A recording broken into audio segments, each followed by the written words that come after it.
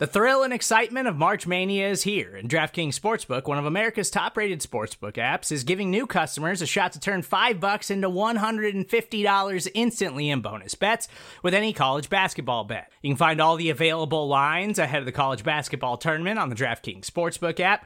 So download the DraftKings Sportsbook app and use code SBNFL. New customers can bet $5 to get $150 instantly in bonus bets only at DraftKings Sportsbook with code SBNFL. The crown is yours. Gambling problem? Call 1-800-GAMBLER, or in West Virginia, visit www.1800gambler.net. In New York, call 877-8-HOPE-NY or text HOPE-NY. In Connecticut, help is available for problem gambling. Call 888-789-7777 or visit ccpg.org. Please play responsibly on behalf of Boot Hill Casino and Resort. 21 plus, age varies by jurisdiction, void in Ontario. Bonus bets expire 168 hours after issuance. See dkng.com/bball for eligibility, deposit restrictions, terms, and responsible gaming resources.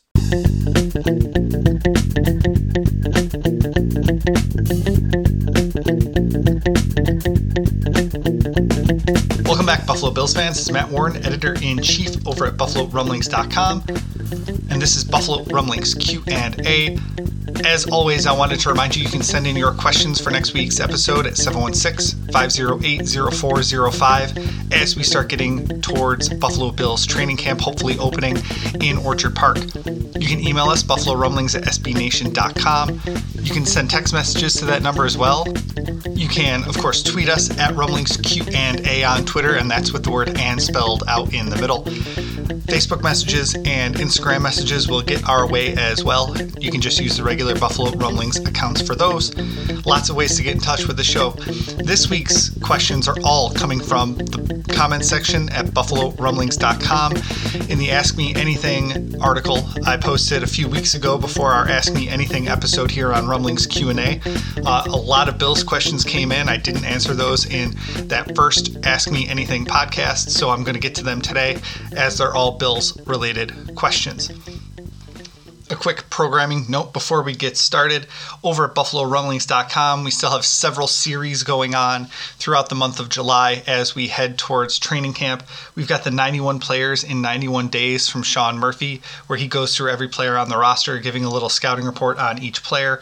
Our camp previews have started, where Sean Murphy and I are updating you on every single player on the roster at every position on the roster to give you kind of a rundown of what we expect to happen during training camp and after training camp with each position group. The all-decade team from the 2010s is winding down. We're going to be announcing that over the course of the next few days. We've been polling and asking for fan opinions for a long time, and now it's finally going to be unveiled, so you can check all of those out. We also have the plays that define the 2019 Buffalo Bills winding down as well. As we get through this offseason and head towards the 2020 season, we're finishing up our look back at the 2019 Bills and the plays that defined that season.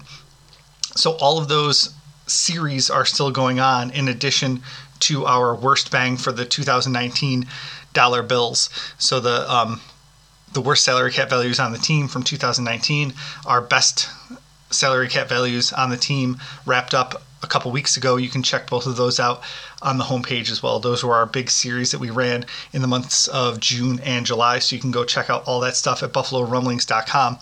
In addition to that, of course, we're doing our news, notes, one-off articles, things like that, so you can all check that out over at BuffaloRumblings.com. Chaucer over at BuffaloRumblings.com asks us, do you think the Pats signing Cam Newton makes them the favorites to win the division?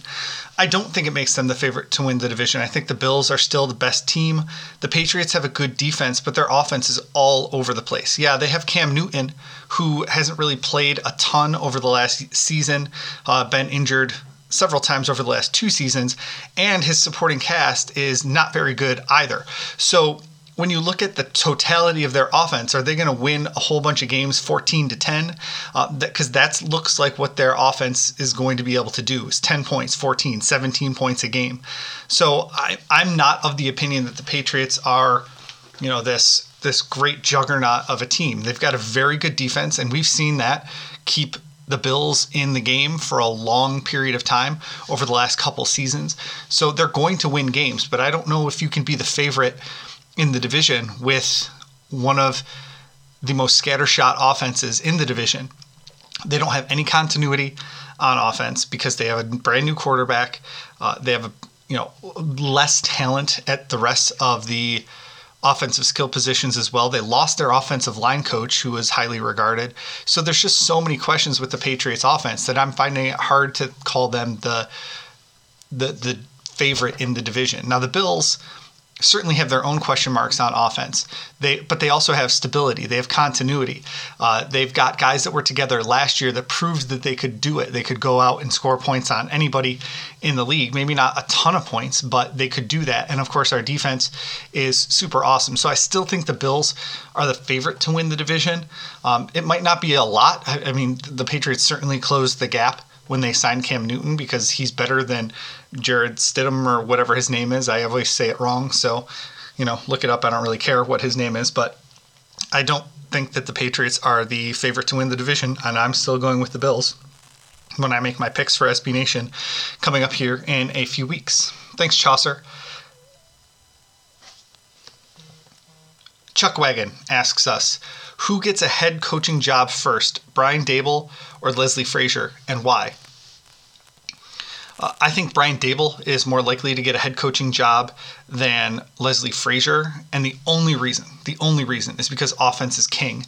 And you keep seeing these teams hiring offensive coordinators to become their head coach and play caller because then they can't leave. They can't be hired by another team. So whether you're talking about the LA Rams or the Bengals or the Packers or whoever you're talking about, they hire these offensive play callers and offensive coordinators to come in and be their head coach because then they can't get a promotion and go somewhere else. So I think Brian Daboll's the most likely person to get a phone call for a head coaching job, especially because he spent some time at Alabama. He's got college experience if he does get a college coaching job. You saw this past offseason that Brian Daboll was interviewed by the Cleveland Browns for their head coaching job. So I think that he's more likely to get one. But on the flip side, Leslie Frazier has been a head coach in this league. He's very well respected, very even-keeled, calm demeanor. He would be the guy I'd prefer to hire to be my head coach. And so it's kind of that weird thing where I think Daboll's probably more likely to get the phone call, but I'd rather have Frazier if it were me. And again, it's just because of offense. Offense is king in the NFL and in college football. So you're just seeing more and more offensive guys being hired as opposed to defensive guys. And whether that's fair or not is a different conversation, but I tend to lean towards the offensive coordinator being hired for the job opportunity before the defensive coordinator. Chuck also asks us, who is the best Bills player that no one talks about? I'm going to say Matt Milano. I know we talk about him a lot at Buffalo Rumblings, and I know that folks in the know in the Bills sphere talk about Matt Milano as being very, very good, whether you're talking about the guys over at Cover One or Joe Buscaglia and the folks at The Athletic. Like, the people that are writing about the Bills and watching the Bills on a consistent basis know how good Matt Milano is, but I think around the league, he's not a very well-known commodity. I think he was a 79 in the latest Madden rankings that came out for the 2020 season, and that's just way below his talent level. I think he's a Pro Bowl caliber linebacker. I think he's a perfect fit for Sean McDermott's defense, and I think he's just way underrated around the league. Like I said, I know we talk about him at Buffalo Rumblings. We've done contract projections that make him one of the highest paid linebackers in the NFL, and he was the number one player in our Best Bang for the Dollar Bills series, because I think he's really good, but I don't know if enough people outside the Bills sphere know about him or talk about him. So he's the one I'm going with to answer the question, the best Bills player that no one talks about. Thanks for those questions, Chuck, over at BuffaloRumblings.com in the comment section of our Ask Me Anything post. Fan Since 60 asks us, what's your take on the office personnel moves within the Pegula organization? More executives keep getting the axe. Are there financial dark clouds over their enterprise? Well, if you're talking about the Pegulas, yes, there is a financial black cloud over them, especially as it concerns the Sabres. they're paying a lot of guys that aren't there anymore because they keep firing them on guaranteed contracts. So they have had to pay a lot of money for people to not work for them over the years. And they can't seem to get it right over with the Sabres, and hopefully they got it right over at the Bills. So I think they're going to leave the Bills alone as much as they possibly can. Those organizations don't need to interact very much. But, I mean, there's going to be some overlap. There's going to be people from each organization talking to one another. But I don't think that the financial black clouds are going to hit the Bills. The NFL basically prints money with its TV deal, so it doesn't really need the in-stadium stuff. It doesn't really need to, really go out of their way to make money. And so I don't think it's going to affect the Bills as much when their kind of operating budget can really be fully funded in-house. They're not losing $20 or $30 million a year like the Buffalo Sabres have been and need to turn it around. The Bills are going to make money whether they're winning or losing, and that's just the reality of the NFL's revenue sharing. So I think it's going to be okay. I think the Bills are going to stay in Buffalo if anyone's asking that. And that was asked in a follow-up question at BuffaloRumblings.com. Yeah, there might be greener pastures somewhere else, but I don't think that the Pegulas are going to move the Buffalo Bills. I just find it highly unlikely that after all the investment they have made in Buffalo of their own personal money, that they're going to just kind of uproot it and take it somewhere else. So I don't think that there's this dark black cloud hanging over the Bills and the Bills' finances. There are in parts of Pegula Sports and Entertainment, but not necessarily over the Bills. So thanks for your question. Fan since 60, and that's 1960 when the Bills were founded. So that's a pretty long time.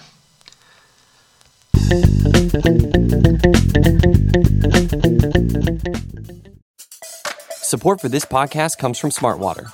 Life moves pretty fast. Are you drinking water that can keep up? Smartwater Alkaline has everything you need to stay hydrated, no matter where your day takes you. Whether you're pitching a tent or your next big idea, Smartwater Alkaline can help you perform your best. It delivers a pure, crisp taste that makes it the perfect chaser after a big workout. Elevate how you hydrate and pick up a Smartwater Alkaline today. To learn more, visit drinksmartwater.com.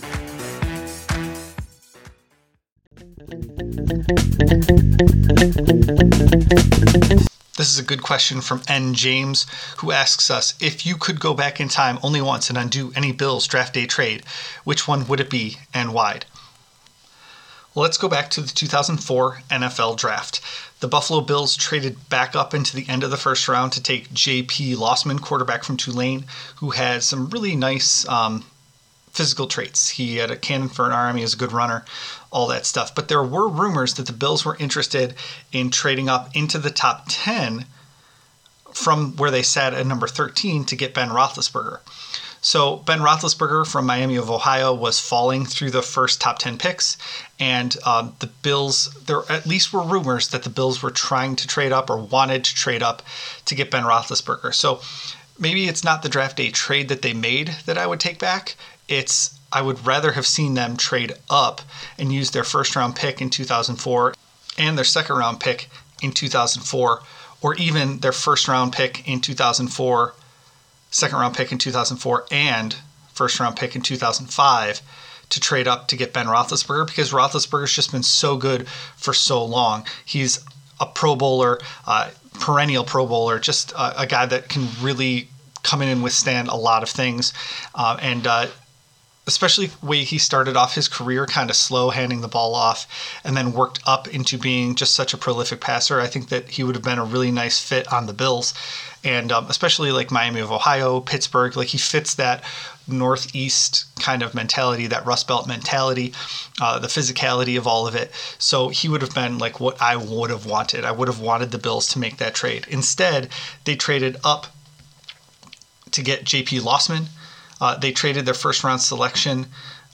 They traded their second round selection and fifth round selection in 2004 to move up, plus their first round pick in 2005 to get J.P. Lossman. If they had done that exact same package, traded their pick number 13, their fifth round pick, and the first round pick for 2005, would they have been able to get up ahead of Pittsburgh to take Ben Roethlisberger? I don't know.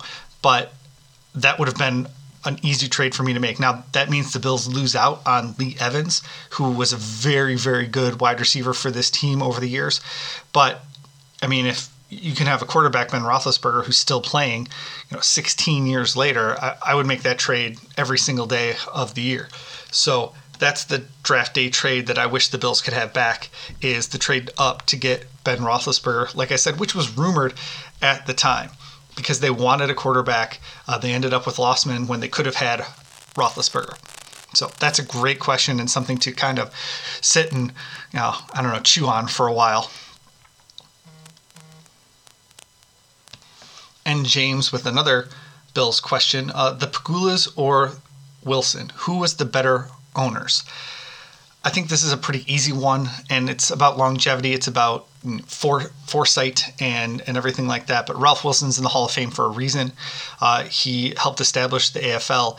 He came up with the revenue sharing ideas and really helped the Raiders stay afloat when they were cash short, helped negotiate TV deals. He's just done so much for the league and for Buffalo and the Bills that I think you just have to go with Ralph Wilson. Now, yeah, there were times when he was too cheap for his own good, whether you're talking about first overall draft picks going to the CFL because they didn't want to play for the Bills, or Jim Kelly going to the USFL, or there's a bunch of questionable decisions that happened over the course of a long period of time, and especially later on in his career as the numbers got just so big.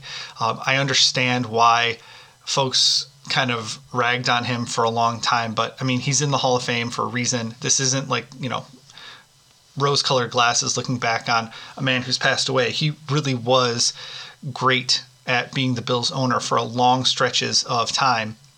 Whether we liked every decision he made or not, that's a different story. But the Pegulas have a long way to go before we can even mention them in the same, the same level as Ralph Wilson. So that's not to say they can't get there. It's going to take a long time for them to get there. Thanks for the questions, James. Here's a good one from J2. What's the over-under for Stephon Diggs being at 1,000 yards and 10-plus touchdowns?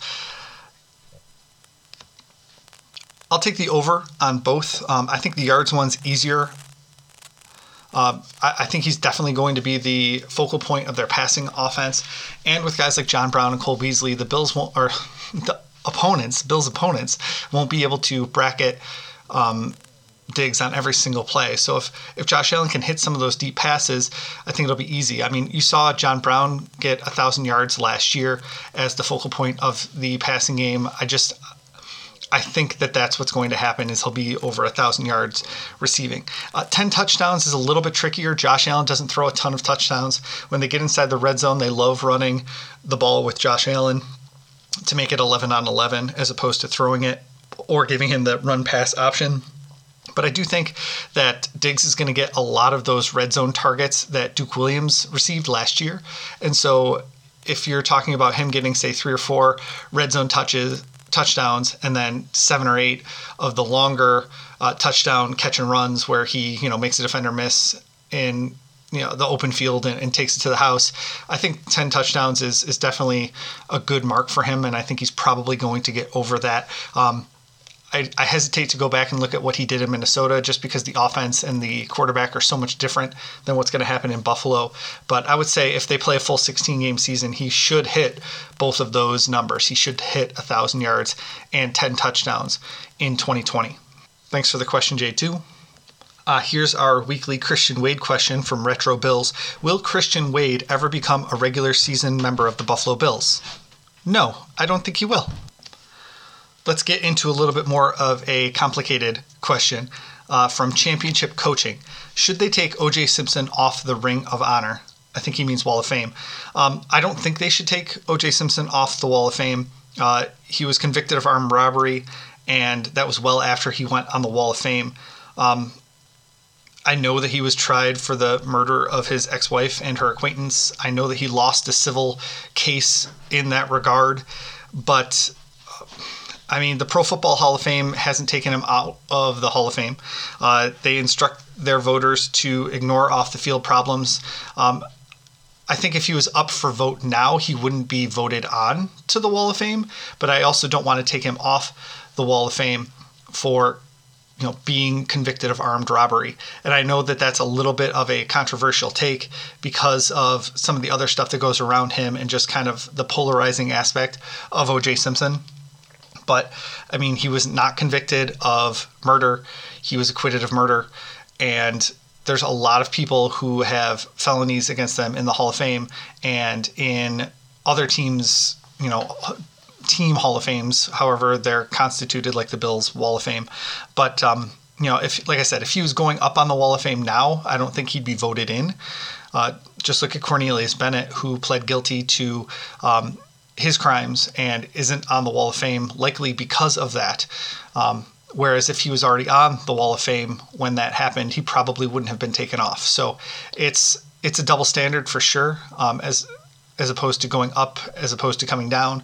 So that's just where I kind of sit with O.J. Simpson on the Wall of Fame.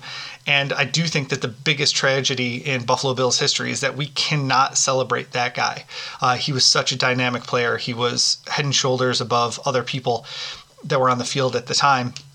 And the fact that we can't even talk about O.J. Simpson without all of the other stuff that comes in over the last 26 years is really, really terrible. Obviously, what happened to his ex-wife is also terrible. I'm not, excusing any of that stuff.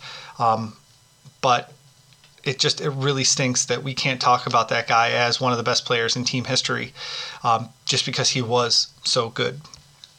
Lots of emotion and opinion packed into people's, worldview of O.J. Simpson and all the stuff that surrounds him. So thanks for listening for that. Let's finish it off with a lighter note, though. Let's go back to J2, who asks us, was Kyle Williams the best Bills player of the 2010s?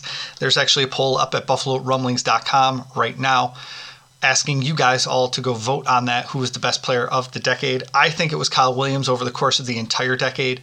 I'm pretty sure, I don't have this off the top of my head, that he had more Pro Bowl berths than anybody on the Bills during the 2010s. He was consistently very good. He was consistently where he was supposed to be, putting in the work, doing all that stuff. He even was able to avoid most of his major injuries. Other guys like Eric Wood or LaShawn McCoy or Fred Jackson had shorter careers or fewer Pro Bowls or whatever it is. So I think that Kyle Williams was the best player of the 2010s for the Buffalo Bills. And other players may have had better single seasons or better 2-year runs or something like that. But I think over the course of the entire decade, it's Kyle Williams. And like I said, you can go vote on that over at BuffaloRumblings.com right now. That's going to do it for this week's episode of Buffalo Rumblings Q&A. Please send in your questions for next week's episode. As we get closer to training camp, we should be answering some training camp specific questions next week. Phone number 716-508-0405. You can tweet us at Rumblings Q&A. That's with the word "and" spelled out. You can send us emails, buffalorumblings@sbnation.com. Instagram messages, Facebook messages, all that stuff will get to me as well. You can leave comments in the show notes articles of our podcast over at BuffaloRumblings.com when those drop every Tuesday. So go leave your questions there. And we look forward to talking to you as the Bills kind of get back into the swing of things here over the next few weeks. Go Bills.